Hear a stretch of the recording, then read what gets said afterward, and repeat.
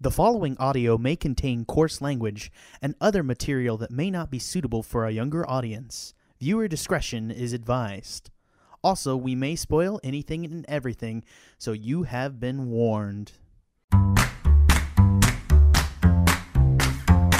Peter Dance. And I'm Ben Howarth, and this is the Movie Gang Podcast. Welcome, Shazam! I've exploded into a tiny child. If lightning struck you and you like became a teenager, I'd be really concerned. I'd be like, wow, Ben's been hiding this. He's been hiding this from us for years.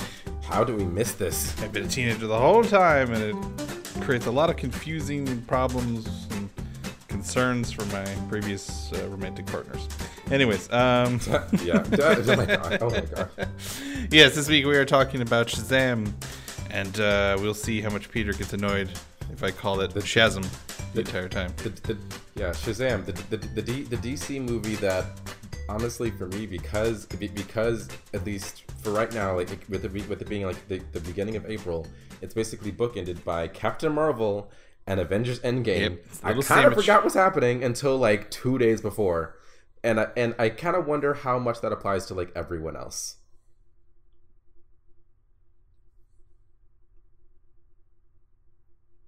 Lost you, Ben. You there? Yep, lost. Okay, I'm gonna just turn up my camera. Yeah. Yeah, this is just like a perfect little sandwich. Even though I guess meat is the more important part of a sandwich. But if you really love bread, then your Captain Marvel Do you like and bread? your Endgame are your delicious bread. It's just the dirty old meat. No, I think it's actually kind of an interesting one. But before we get into it, let's give you the synopsis. There's not a lot of good synopsises out there, but the one on Reddit R Movies is pretty good, so I'll use that one. That's good. After meeting an ancient wizard, young 14-year-old Billy Batson can instantly turn into the superhero Shazam just by saying his name. Gifted with these powers, Batson begins to goof around in his newfound super toy, but he will have to grow up and master his powers when the evil Dr. Thaddeus Savannah begins to threaten him and the world. Woo. Yes, so this is directed by David F. Sandberg, who's actually a horror director, which we'll talk about. A screenplay by Henry Gayden, starring Zachary Levi, Mark Strong, Asher Angel, Jack Dylan Grazer, and Jimon Hinzu. So, to cue us up and to start us talking about this movie, this is coming at a very interesting point, and as you mentioned, just this month, but I think in particular for DC, it's the first follow-up to Aquaman, which is the first DC movie to cross $1 billion. That's right, Justice League, Batman, none of those did it before. Yeah, and I would, of the new would, DCs, I should say that everything post Man of Steel. That's what I'm saying. No, right, no, yeah. I was just gonna say, like, I would say that this, with the exception of Suicide Squad, we are, I think we will hopefully from DC depending on what all they have planned, because I don't know what they and Warner Brothers are thinking, but this is like this is kind of the first really like quote unquote deep cut hero from DC, like as far as the film is concerned, is where it's like if you don't know the comics, you probably don't know this character like at all. Yeah, and it's interesting. Like, it's a very interesting middle ground movie in that way. It's like a mid-tier character. It's a mid-tier budget. It's $100 million, so it's not right, which is not expensive. But it's not as cheap as Joker, which is coming after. Right. That's what. So like I feel like on your extremes you have your Joker, which is like your $50 million, no connection to the movie. It's probably going to be one movie, its own thing. It's in the 70s. It's the total, because Joaquin Phoenix wants to do like really like character study of Joker, right? Exactly, it's like a unique, weird, which by itself is an interesting way to propose that. Yeah, it's a unique, weird, its own thing, no connection, and this is like more in the style of kind of what Aquaman is, but even more so, where it's like we're addressing Batman and Superman and Wonder Woman and their characters who are fans of them, and there's a final shot which we'll talk about, and we'll get there. There's a lot of elements that is very DC cinematic universe-y, but it's also like, isn't this the same universe that was like so dark and grim and bleak, and this kid's goofing off and stealing or trying to buy beer because he's in an adult body. Yeah, and we can definitely get to that, but like synopsis. Yeah. Sorry, I kind of bulldozed over you like getting into that. No, and ultimately, I'm just kind of curious, like, how do you feel this is in the DC model now? Like we are about to enter, Wonder Woman even is like, we're not a sequel to the first Wonder Woman, which doesn't make sense to me. But I think what they were trying to say was, we're not trying to do a cinematic, they've given us like reign to do whatever we want with Wonder Woman 2. We have no requirements to set up any movies, like it's just a sequel. It's a thing about Wonder Woman, it's a new story. And Aquaman is kind of building its own universe, and there's going to be like a movie about the trench and like a horror movie in there and all kinds of like its own thing. So like very clearly DC starting to branch off, and I'm curious, like, as a Marvel fan, do you like this? Do you feel like Shazam's a good path, a bad path, and your thoughts on the film in general? For me, thinking about it nowadays, just with the DCEU as a whole, and how for the most part they've been, in my opinion, either mediocre or just plain bad, with a few exceptions. I'm actually okay with DC and Warner Brothers doing something different as far as the superhero films are concerned, in regards to not having everything directly connect to each other. I think that connect. It's like, yes, you can look at the MCU and for the most part, for the most part, each character has their film, but we will still always have those elements of, this is connected to everything else going on in the world.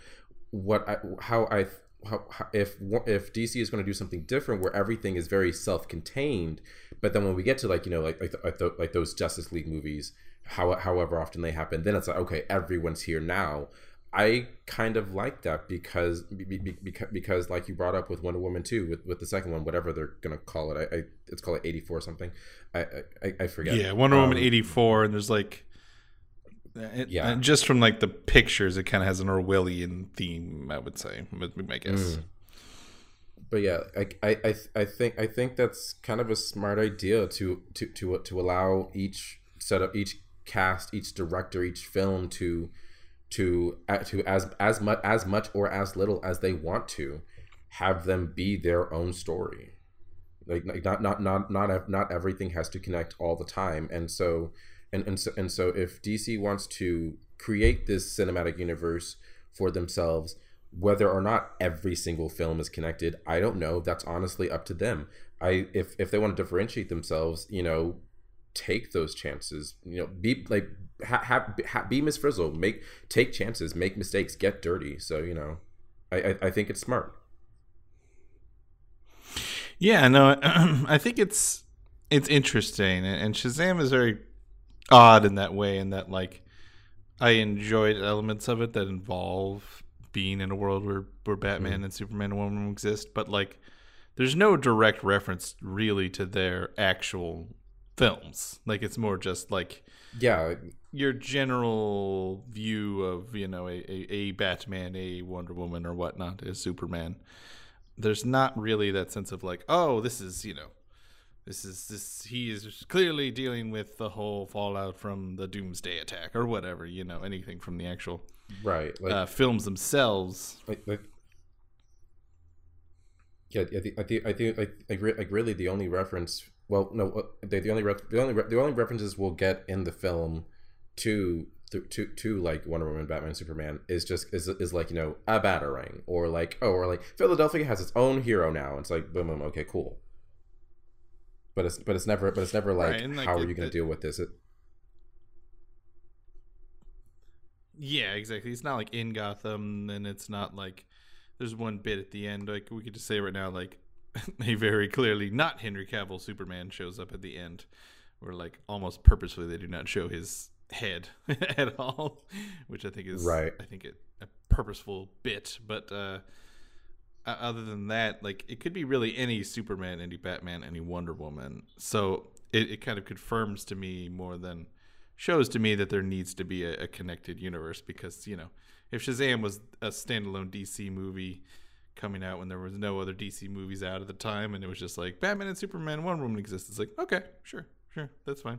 that makes sense to me. And this is like a kid, because a lot of the story relies on one of the main characters knowing about superheroes and being excited that his foster brother has superpowers now and dealing with that and his feelings of wanting to be super and all these things, and in an Incredibles kind of way, where like Incredibles can do a lot what it does because it's like, well, superheroes already exist, and we're not doing the whole, what is this? Why do I have powers? What does it mean? It's like, okay, no, people have powers, and some people get these things, and what are your powers and how do they work and all these things like that. So, but I also don't feel like you there aren't a lot of them, but it's understood. Specific story, whereas like in Black Panther, you know, when they had Claw be a main villain, it's like, okay, well, he was already set up as being near Wakanda and, you know, and Ultron and stealing stuff, and he's already been a part of it. And it's like, okay, this makes sense why he's in Black Panther. Like, whereas if you had just been a Black Panther solo movie, you'd have to introduce him and explain him and things like that. And like, I didn't see any of that in this movie for me. Of like,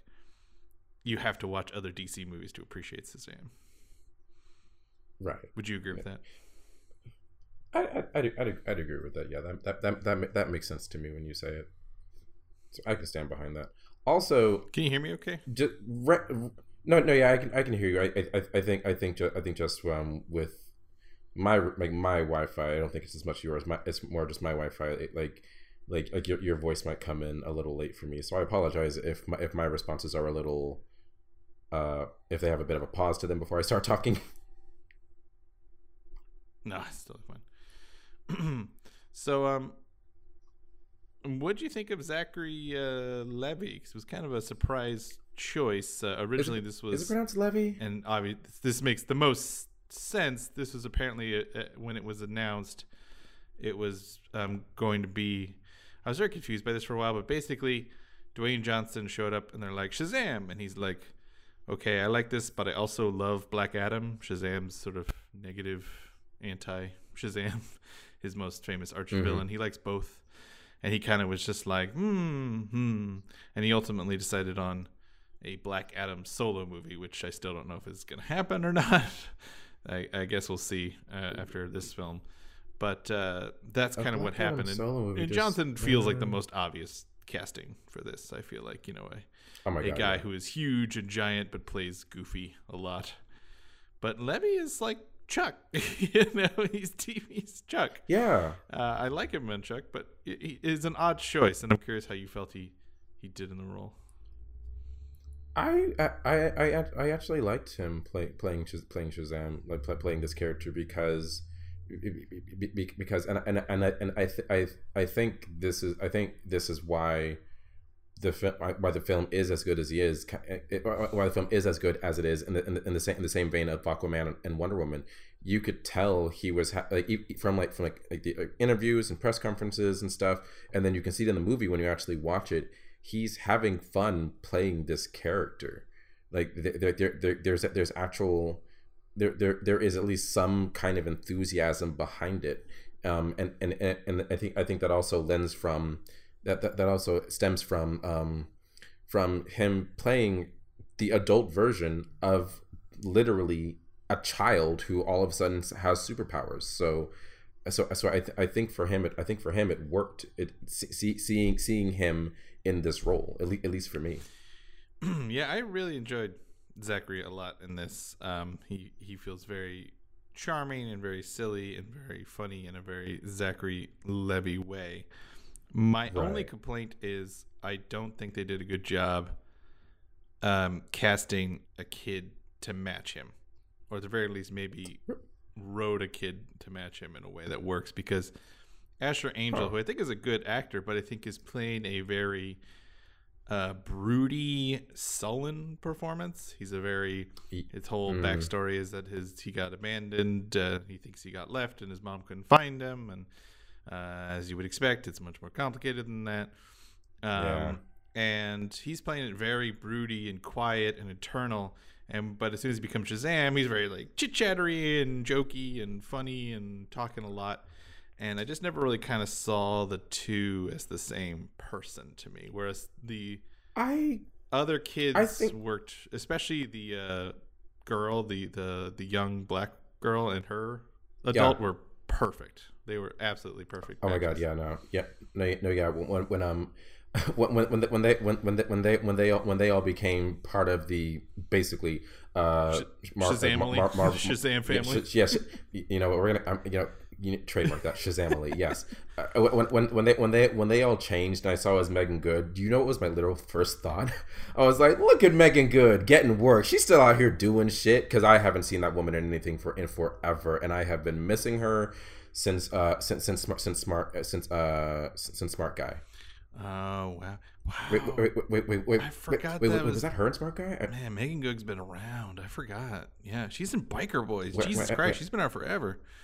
Wow. Wait, I don't know. I don't think that was her in Smart Guy. No, she was in You Got Served. I do remember her in that. Yeah, Jesus Christ! Wow, I forgot this was her. I didn't recognize her. Wow. Yeah. She's been like hard. She's been like putting in the work for a minute. She's been doing a lot, but she hasn't gotten like the full on recognition that I would say she deserves after all this time. But she's still out here doing it. Yeah. Wow. Cousin Skeeter. That's what she was in. Not Smart Guy. She was in Cousin Skeeter.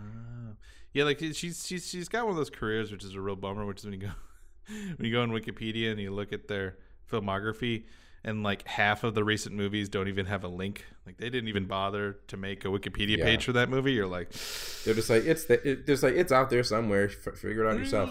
But I get what you're saying when the Shazamily got their powers. But I at the same time, though, I can kind of understand that because when you can look at a character from Marvel who when they are just themselves out of their suit, they are very reserved, very quiet. But when they are in the suit, they're all of a sudden cracking jokes, making zingers. Nudging on whoever they're fighting to get them off balance, and that character is Peter Parker or Spider-Man. When he's just Peter Parker, people see him as just this nerdy guy, this nerdy awkward dude who wears glasses and is kind of weird, takes pictures, but is somehow by the grace of God married to Mary fucking Jane. But when he's Spider-Man, he's like super confident, is very sure of what he's doing. And so I can see why the difference between Asher Angel's Billy Batson and Zachary Levi, I really don't know how to pronounce his name. Zachary Shazam, that kind of works for me. That kind of works for me because yeah, you have Billy who's super reserved, super like moody and broody, basically a Bruce Wayne, but still a kid and way less money. But when he has superpowers, he feels like the power that comes from it, figuratively and literally. So for me, I can understand that kind of characterization because I mean, who wouldn't all of a sudden become 10 times more confident at the very least when they discover, oh shit, I have superpowers now. Like who wouldn't become at least a little more confident? And I can appreciate that, and I think it would. I just think it needed like an in between. I think it needed like a bit of scenes of him either trying to be confident in real life and then not having it, when he's not Shazam, or being a little more funny as a kid, or maybe after he becomes Shazam, he opens up with his foster brother a little more. It just felt like it was a very dichotomous performance where it didn't feel like it was very instant, and it didn't feel like the actors really worked with each other a lot to be on the same page, whereas I think the other actors probably had like dailies and stuff of I would assume of the other actors to watch, and they're like, here, these are your characters acting. Like, okay, I can work from this, kind of thing. Yeah, and especially because because for the others, they come in literally at the very end, so they had like time to be like, okay, this is your character, like going back to the character of Darla, the little girl. It's like okay, Megan Good, this is Faith Herman, this is her character, she's 8. Act like an 8-year-old who's super talkative and super inquisitive, and everything is just amazeballs to her. Right. Go. Right. No, exactly. And AKA portray your niece. And again, it's also a more fun one to do because she's like a very fun jokey character, and she doesn't have to like balance like a whole life. It's just like a fun 4-year-old. It's like it's fun to do. It's a more fun performance as a character. It's like I get why she has like an easier role. She still does a great job, but it's like different in a sense. I just needed more of that kind of melding to me because I kind of wanted, and I think that's just my general like I this is like feels like a very, very excellent second draft, maybe a third draft, very close, so close. Like not, I don't want to say first, like it's down the line, but it just needs a little more tightening along the ways. I just need the themes to be a little stronger. For me, I needed the pacing of the first like hour or so to be a little tighter and faster because it felt like it was heavy. A little too montage. Yeah, it was kind of drawing on a little bit too much for me. I don't know if you felt the same way, but like it was like that first hour I was like, okay, when is stuff gonna start picking up? When am I gonna be like, okay, we're here now, we've arrived, right? And that's part of it that I wish was a little more fleshed out, is I think it went for a lot of humor, which is fun, but by the third or fourth montage I was like, let's get to it. And then when like out of nowhere the kid's like, don't you think I wanted to be a superhero? I'm like, oh yeah, of course he would. Like that's a really interesting angle. Like let's explore that. He's disabled. He has a cane and a limp. He can't walk as much. He actually likes the superheroes. He just met this kid out of nowhere, and he suddenly has powers and doesn't respect them. And it's like, that's interesting. That's something fascinating. We can explore that and have an emotional arc. And it's just kind of out of nowhere in one scene, and you're just like, oh well. Like I wish we had spent more time with the kid and less time like stealing snacks and stuff, which is fun. But do we need it for 40 minutes? Thank you. Yeah, that could have been like one scene, like one montage, and you would have gotten the whole picture of like, okay, this is just what they're doing because they're literally 14 years old. So yeah, I definitely get that. Far too many montages, and far too many lightning from my hands. Lightning from my hands. Lightning from my hands did make me laugh. I have to admit that.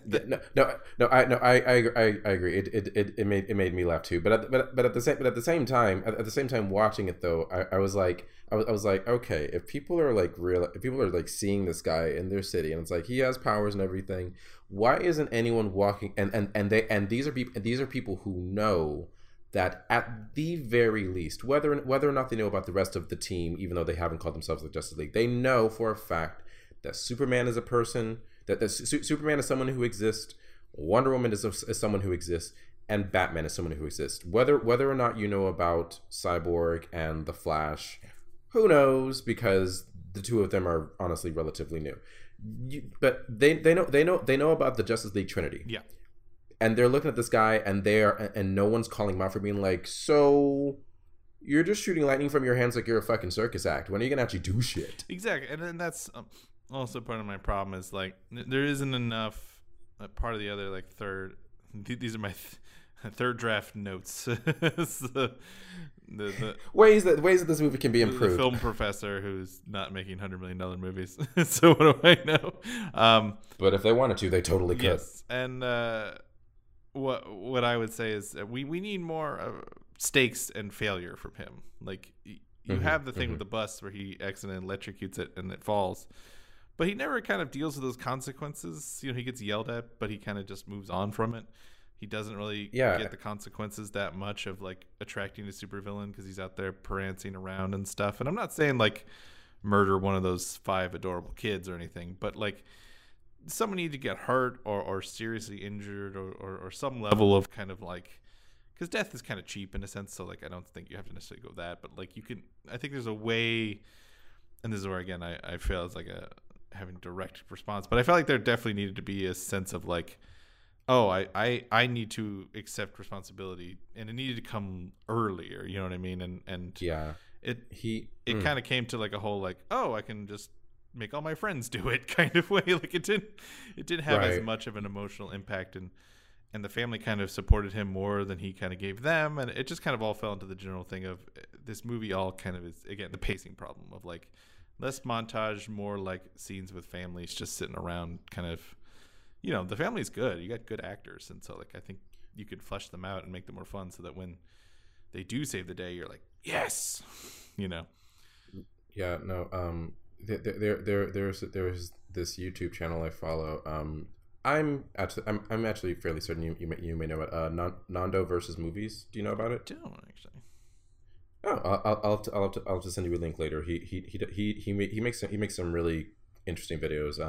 That I have thoroughly enjoyed. Where he will do, in essence, kind of like either like retrospectives or retrospectives on certain characters or films or themes from films, or he'll do like his own kind of creative rewrites for different movies. In particular, the ones that I've enjoyed, some of the DCEU movies actually, and there was I've seen his rewriting Screenslaver Incredibles 2 video, so I have watched one of his videos. That one I actually haven't watched. I've been meaning to, but I haven't gotten around to it. But in his rewriting of Man of Steel, he brought up one of the things he brought up from the film was when what is the General Zod? Thank you, Brain. General Zod General Zod attacks Smallville, and that. And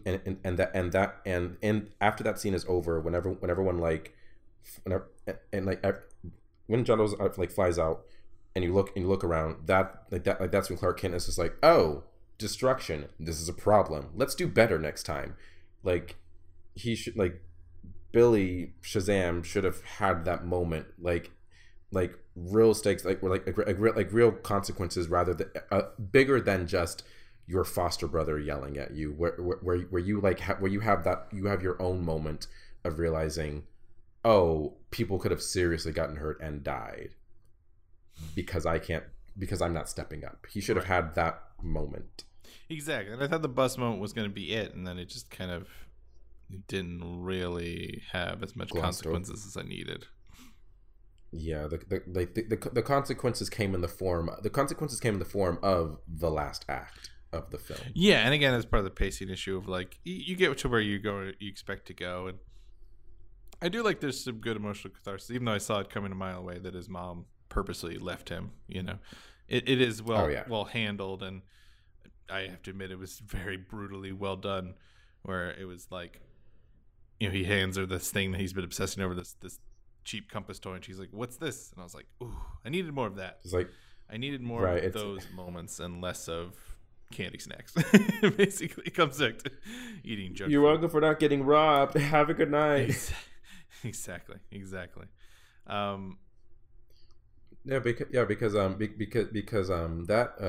I mean, I'm pretty sure it's something different, and you can tell me. But like the cold open of the film, where it's like set in like 1974, and it's like Thaddeus as a kid opening. Yeah, I just now remembering it. Like, it's a wildly weird opening. It's such a weird opening. It's such a weird opening tonally when you think about the rest of the film, because it's like, yes, you know, I feel that I do like the light mood of this film due to Billy being a kid, but you have this cold open of super serious, this kid who's almost tempted by like the seven deadly sins. Oh, by the way, seven deadly sins. Like, wait, did you say that in your synopsis? No, I didn't mention seven deadly sins. So like, they are the ones who are giving Thaddeus power. Yeah. They are like sort of demon-y versions of the seven deadly sins, which I just googled the picture of them on DC, and they aren't demons. They are like weird, very DC looking people. They look like Batman Rogues Gallery characters. It's kind of interesting. Oh, really? Yeah, I would Google them, like Reed's in a big top hat and stuff. Like, it's different. Oh, that's just funny. Well, then I guess for them looking more demony, that's probably due to Sandberg himself being normally being a horror film director. Well, thank you for my perfect segue. Bam! Yeah, I got you. So just so I'll fill you in on Sandberg. He's an interesting guy. He's kind of one of those crazy rocket ship careers, a Colin Trevorrow type. I think better than Colin Trevorrow, but I don't really like Colin Trevorrow. He was just like a horror guy doing tons of like indie horror shorts. He made one called Lights Out, a 2-minute short film with a very good central hook, which is basically whenever you turn out the lights, a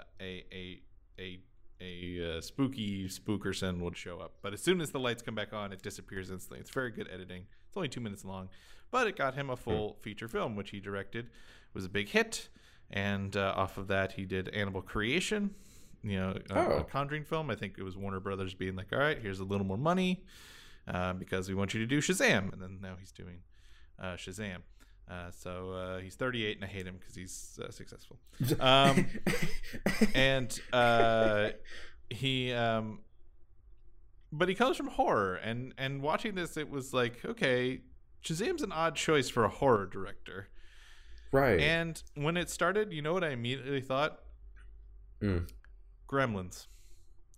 It was the font. It was the snow. It was kind of like a spooky kind of camera, slow helicopter. I mean, it's probably a drone, but it's like a helicopter style. But yeah, zoom into an old car, and the family's arguing, and I'm like, and then later there's like a Santa Claus who's like keeps running away from a bunch of shit, and like there's a famous scene in Gremlins where Santa gets eaten by gremlins, and I'm like, oh, I think he was kind of going for Gremlins a little bit at parts. That's part of the thing. It's like, at parts, and parts is like weird 80s fantasy movies, like your Excalibur or your like Krull, like real like weird nonsense movies. And then like it's also going for like a fun modern-y pop, like kids notebook version of like a superhero movie. You know what I mean?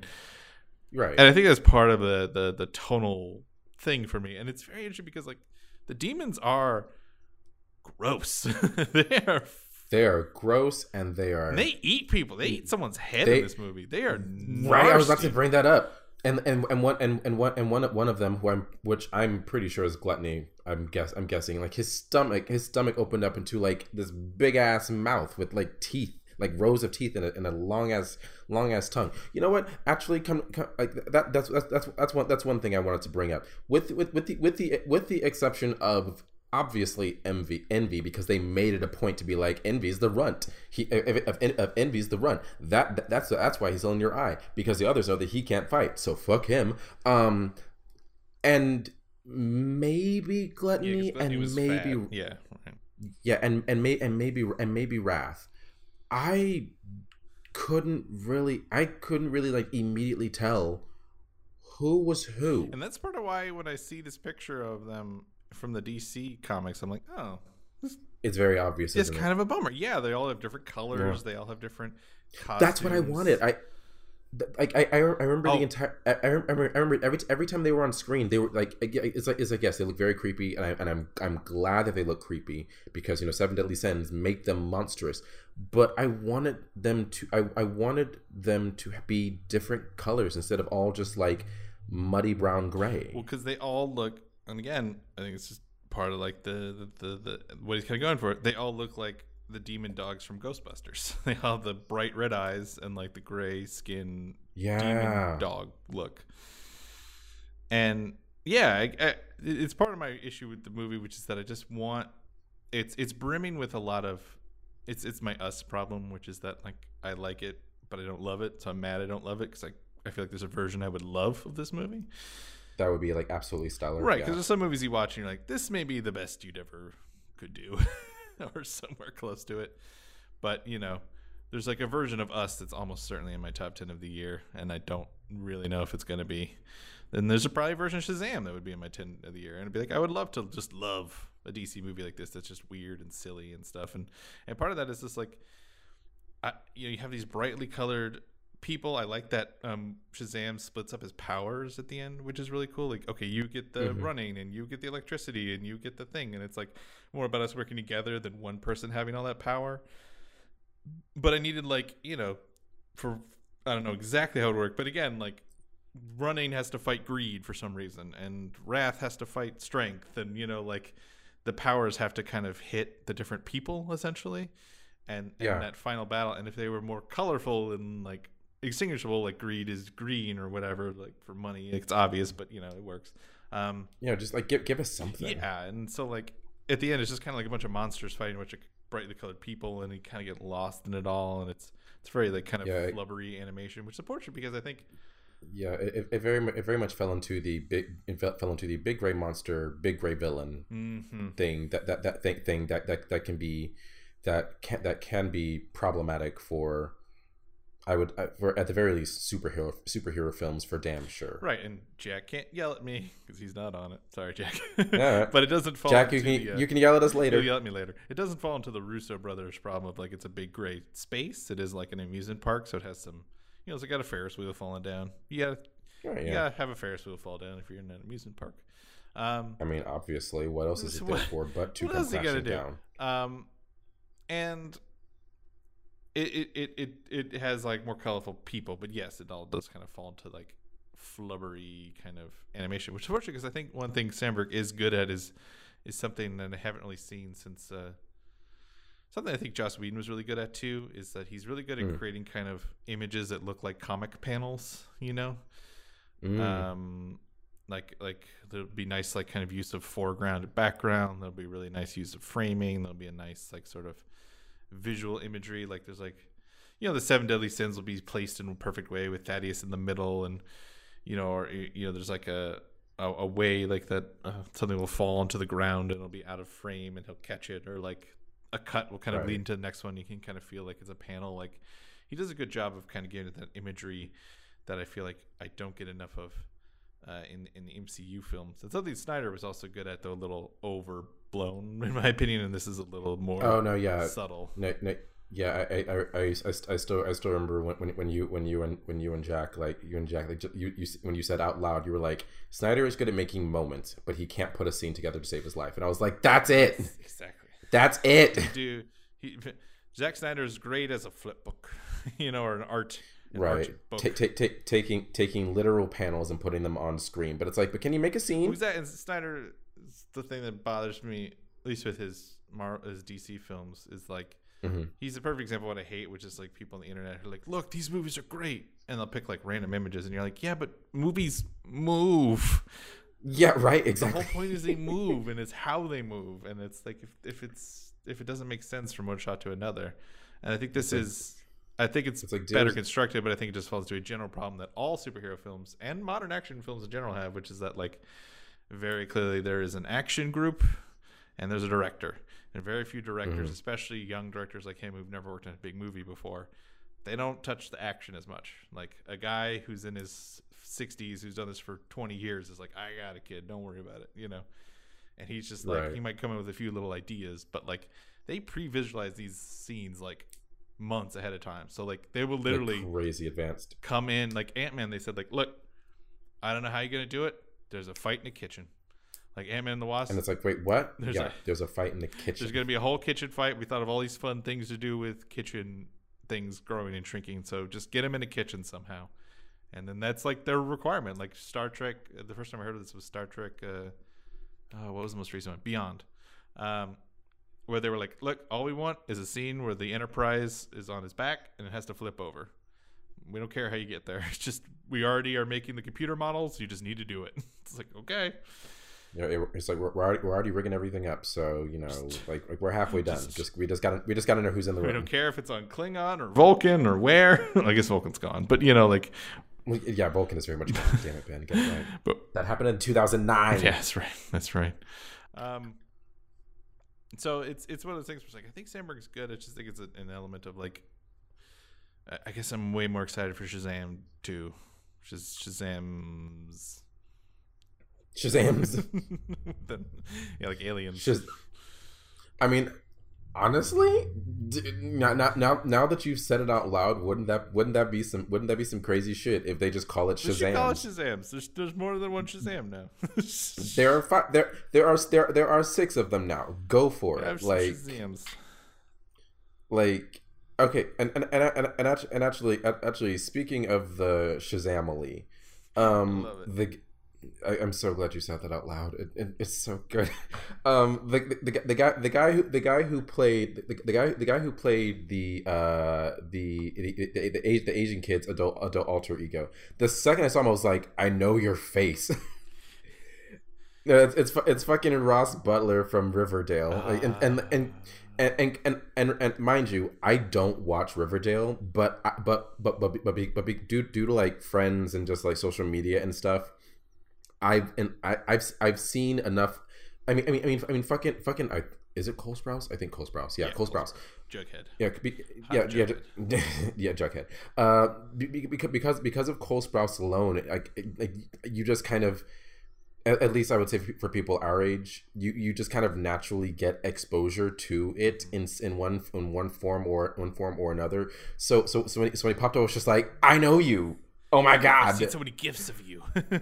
I've seen so many gifs of you and your face when you're shirtless. Do more. Yes. Right. Well, I mean, that was like that whole show is just like, because he was a Disney Channel kid, and that whole show is just like Riverdale. Just like who is on Disney Channel but's hot now? Who can we? Basically, the hot Disney Channel kids, right? Also another thing that I want to point out, and talking to you, I'm pretty sure you picked up on it, but I wouldn't be surprised if for most people they just kind of like totally glossed over it. In the third act, when Billy Ash Shazam is get his foster siblings and have them be safe, and they're in the rock place, the rock temple, and they're like, how do we get out? I just imagined it. Well, do it now. Okay, where anywhere, and they end up at the gentleman's club, the strip club, and they all walk out, and it's like, why can't I look? You're far too young, and the one kid is like, doesn't do anything for me. That happened. I was just like, oh, it was a nice little moment. Yeah. Nice little moment. I was just like, I know why. Nice. It was nice, yeah. But I'm pretty sure for most people they were like, whatever. For those who don't get it, I think he at the very least is not straight. He's probably likes penis, y'all. He's gay. Yeah, no, I think, and unfortunately, I feel like this is because, like, you know, I just heard about how Bohemian Rhapsody all the gay scenes were removed from Bohemian Rhapsody for the China release because they were worried China wouldn't like a movie about a gay guy. Even though it makes no sense, and the movie's probably 10 minutes long now, but like, it's right. Honestly, yeah, it's just the concert it's just scenes. The Live Aid scene at the end. Yep, and it's just a reminder that movies that need to play internationally will continue to be very, very quiet about the gays because a lot of countries don't like us, and it sucks. So yeah, the world's terrible, and that's Movie Gang Podcast. No. Goodbye. This is our last episode. That's our stamp on the universe. I'm not gonna cry. One thing I was thinking, I'm just looking at, because there's so many TV people in this. Am I crazy in feeling like this felt like a very expensive TV season that was like edited into a movie?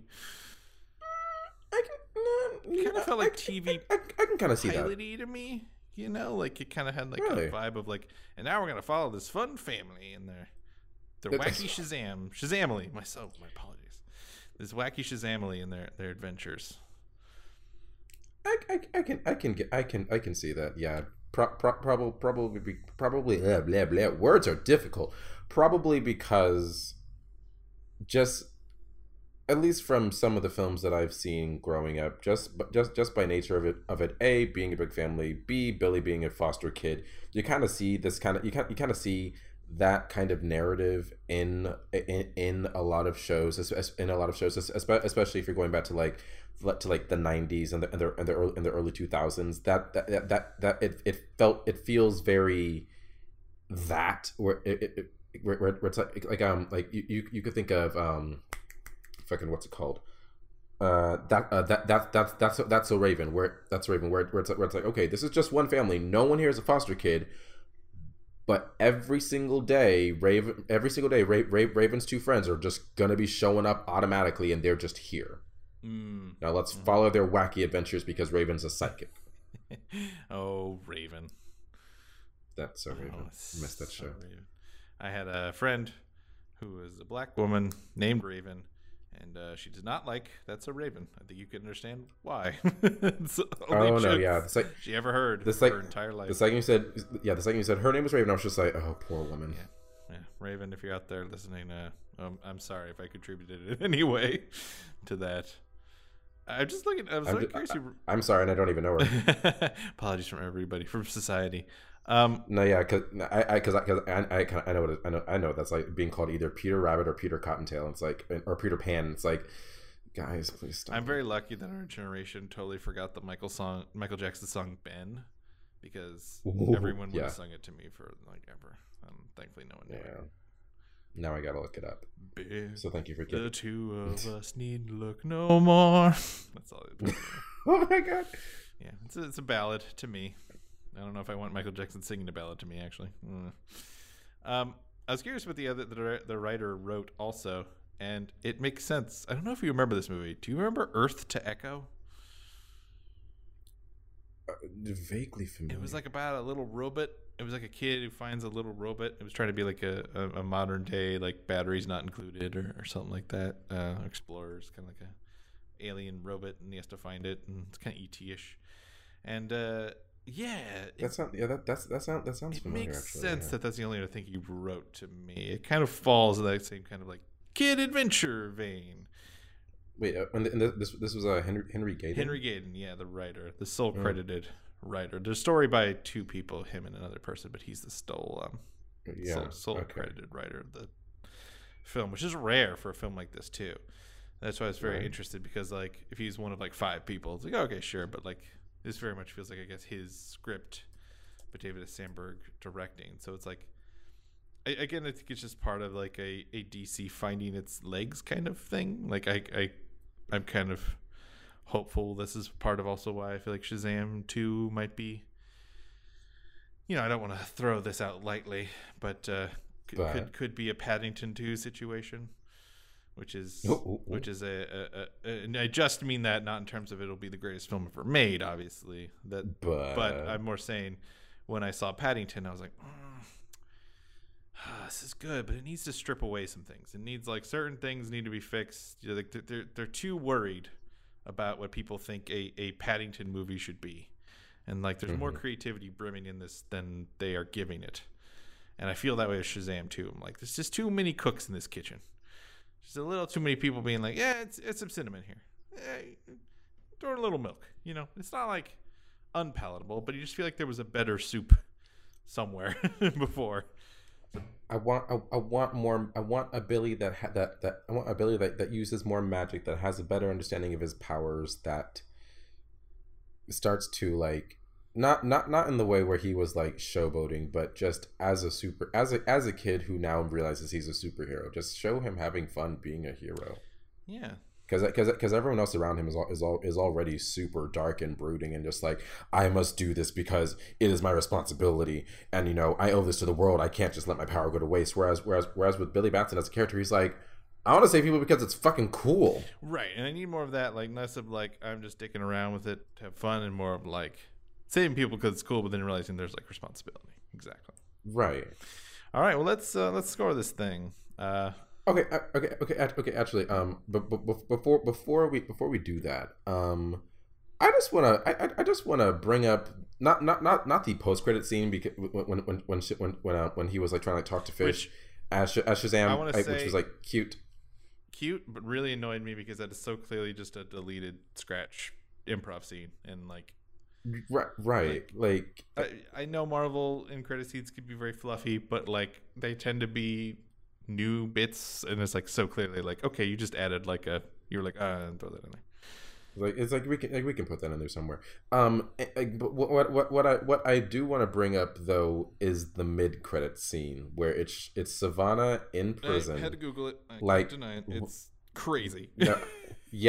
So for those who go to see this movie, and for those who went to see this movie, and for some reason in the current age of superhero films decided the second the credits start to roll, let's leave. Which some people in my audience did. I mean, same for me too, but most everyone stayed put. And also, as a fan of opening credits, now they put all those at the end, the animated credits, and these were really fun animated credits. So like, I like watch them. They're fun. Don't leave. Yeah, seriously. It's not often that you get, at least from my perspective, that you get like the cast, like beginning of the credits in this kind of fun way. It felt much like the movie. It felt fun. Yeah. So yeah, at the very least, stay for those, and then you'll get the mid-credit scene. But yeah, in the mid-credit scene, Savannah is in prison, and he's like writing all of the symbols that he used to force himself into the rock temple to buddy up with the seven deadly sins, just like over and over and over again, like all of the walls. And then this caterpillar creature thing starts talking to him, and it's like caterpillar with a voice box. Like, let's be clear. Yeah, a caterpillar with a fucking voice box. It's like we can partner up. I have big plans for you. We're gonna do some big things. This is only the beginning. You think that that's the only way you can get magic? Ooh, I have some shit to tell you. And it's like okay. So I realized that between Marvel and DC, there are like bunches of characters that you can choose from. Some are going to be way more deep cut than others, or maybe not deep cut at all. And you have, an entire full on like catalog, pantheon, backlog, whatever you want to call it, of heroes and villains and super villains and super villains and even just normal people who are characters in the comics to pull from. But oh my god, whose idea was it to get this thing? Because the damn thing's name is Mr. Mind. Yes. And he's an actual, apparently, he's one of Shazam's most long-running villains. He is like his Galactus, I would say. Yeah. And this is the cut they wanted to make. I'm guessing because for right now they were like, well,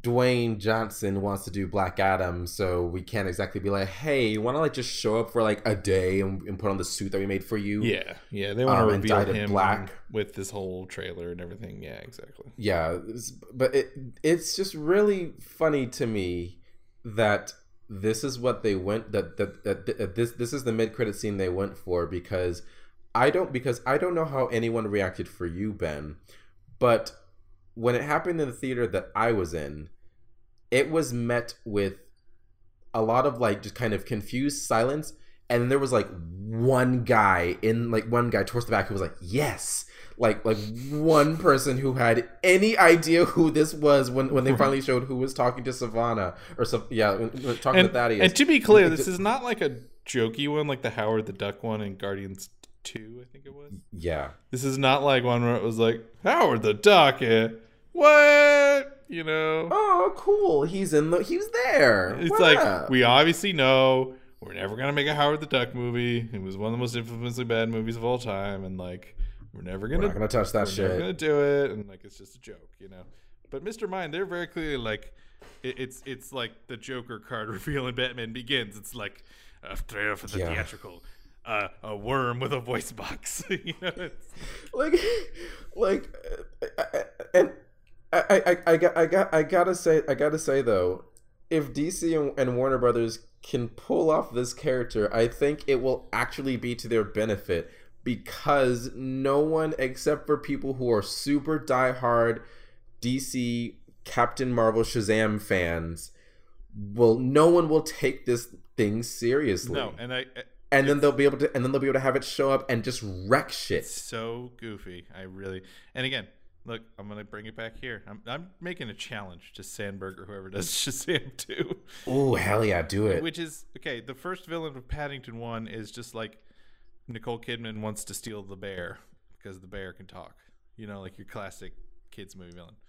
The main villain of Paddington 2 is Hugh Grant, who plays a washed-up actor who wants to find all the clues in a pop-up book that tell him where the secret notes to play to get a secret treasure from a person who his grandfather tried to steal our money from but wasn't able to.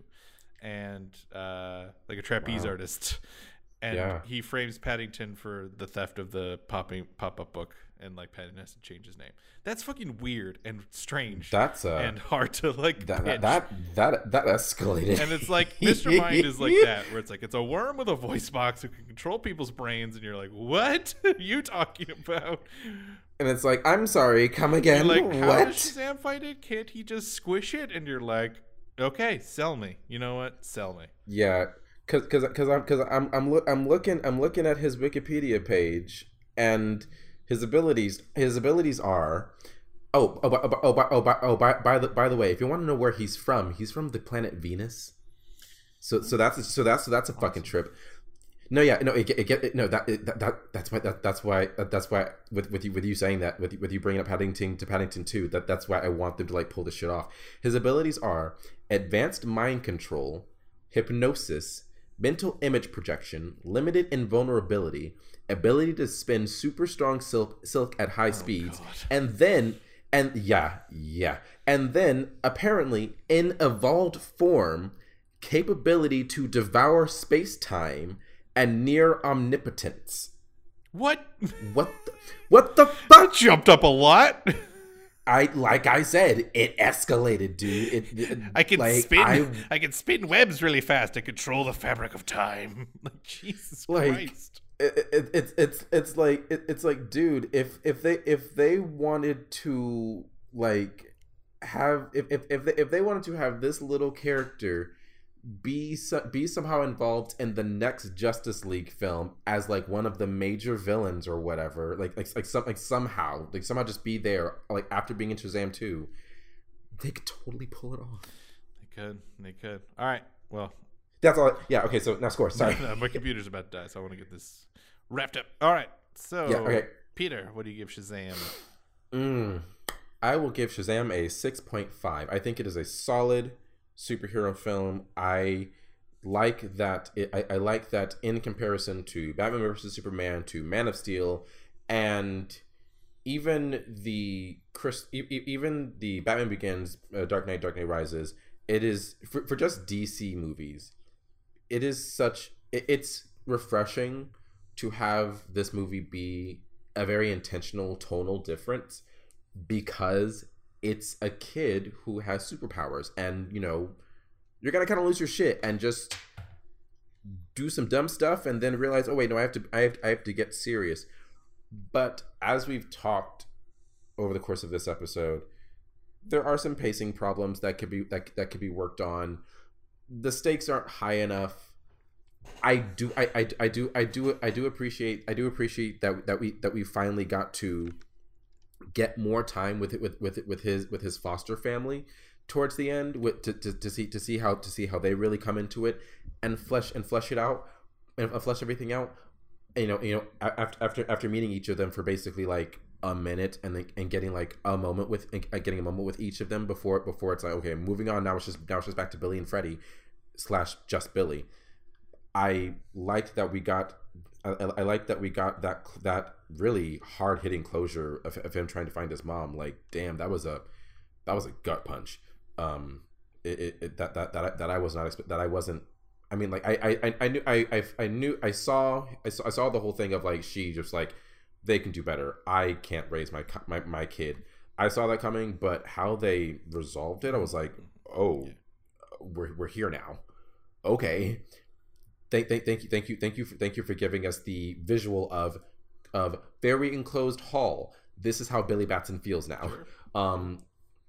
But I still think it's a good film. I think this is an enjoyable film, and it gives me hope as far as where DC and Warner Brothers can go from here with their future films. Maybe not necessarily with Joker, because I really don't know what to expect from that, and I was very confused by the trailer. I don't know how everyone else feels, but for me, I'm just kind of like, why? but beyond that, it gives me at least some semblance of hope that it's like, okay, maybe Wonder Woman and Aquaman weren't just flukes. Maybe you are capable of making at the very least adequate, decent superhero films for your characters. It doesn't have to be just Marvel who's knocking it out of the park every single time. You can do it too. Awesome. All right. Yeah, I know I've ragged on it a lot, but it's only because, again, I think like there's like a great film in here, and I because we see the I see potential. the potential, and I really do feel like 2 could be really great, and I hope they do iron it out. So I'm giving it a 7 out of 10. All my points still stand about the pacing issues, as you said. You summed up pretty much everything well. And the thing I'll just give it why I think it's like above probably a 6 where it would be is that the emotional moments actually do really hit really well. The one we talked about with the mom, but also a very nice one where, again, just a good playoff where like he mentioned part of what he wanted when he got the compass was a tiger, and then later he's in the same booth and there's a little girl there who's scared, and he just silently kind of grabs the tiger and he just says, hold on this and don't look. And I was like, that's really good emotional stakes and really smart payoff and character arc payoff. And like those moments are excellent, and I just need more of those. Again, like frankly, I just keep going back to but like I just need more of that, less of the stuff that you feel like you have to have. We've done all the fun I'm a superhero stuff now. Like we get that out of our system. Let's like make a streamlined, good, interesting character study with fun. And I think you can absolutely do that with this character. And I think the loose chronology is good for it. Don't think too hard about the fact that it's in the same universe. But like, I think DC, the way to compete with Marvel is to do that, is to say, we can have this year where we can have both Shazam and Joker. Like Shazam, which is in the kind of continuity, but is totally different. And then Joker, which is like not in the continuity, not at all, not in the thing. It's its own thing. And I think that's great. Like, try to tell those kind of stories. Try to tell whatever you feel like is interesting and what you think will work. I think our big complaint obviously was that they tried to rush Justice League way too much, and it caused a lot of problems because of that. And I think after the failure of Justice League, they learned their lesson, hopefully, and are trying not to do that anymore. So Shazam feels a little training wheelsy, a little wobbly, like you took the training wheels off and it's like, not sure what I need to do for all this, but I appreciate how it was unique and strange and fun and comic booky and silly, and like Digimon Hensu shows up with a beard straight out of a Key and Peele skit, and I can't not laugh and kind of love it because it's so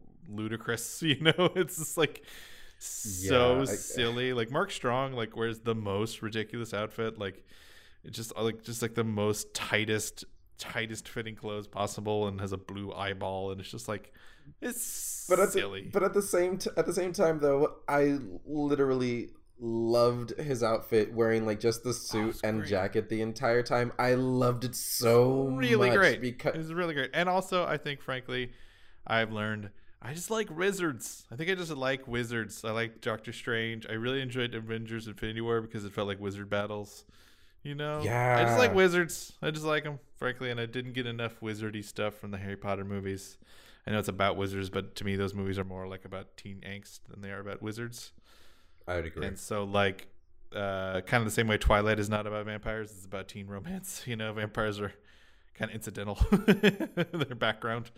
So this is frankly about wizards until it becomes about superheroes towards the end. But there's like spells and incantations and doors that catch people on fire, and I'm like, I just love it. I just love fucking wizards and magic and nonsense. It's awesome.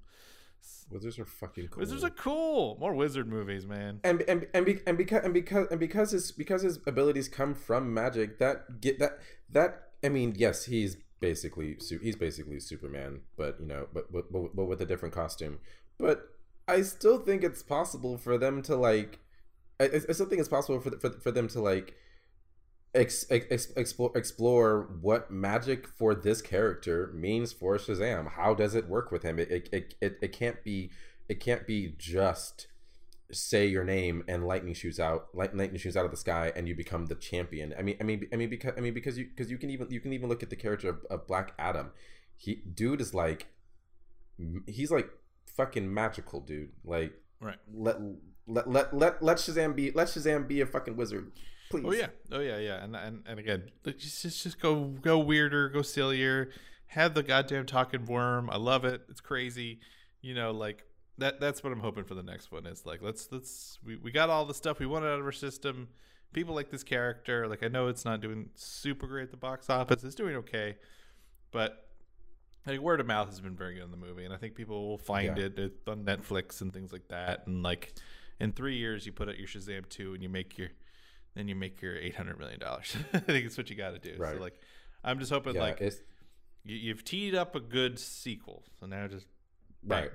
But as far as the box office, it's just really honestly unfortunate that it's coming out between Captain Marvel and what will be the obviously biggest movie of the decade. I think you're right. I think it's honestly what it is. I think a lot of people are just like, It's just it's just bad timing. Because the tickets, I think it's the tickets. You know, the tickets came out right before Shazam, and you're like, oh, I just bought tickets. Like, I know it's a month from now, but I already bought tickets. All right, so the Movie Gang Podcast gives Shazam a 7 out of 10.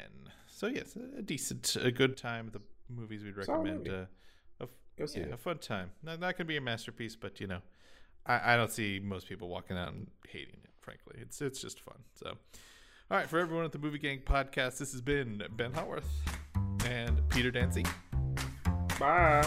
Head on over to Tusky Ched Media to check out all of our awesome podcasts. Like, subscribe, rate, and review the show wherever you find it. Helps us find new listeners. We'll be back next week with something. Not sure what's coming out next week, honestly. Eventually, Avengers Endgame. That's what you're really waiting for. Let's be frank. That's the one that's going to downloads to hear Peter just squeal for an hour straight. But yeah, me and Jack just like me and Jack just in the recording, like just screaming and talking to each other, and everyone else just like, yeah, and then that too, just really like annoyed sighs, like, oh, God, no, shut up. We're everyone the Movie Gang Podcast. Thanks for listening. Bye guys.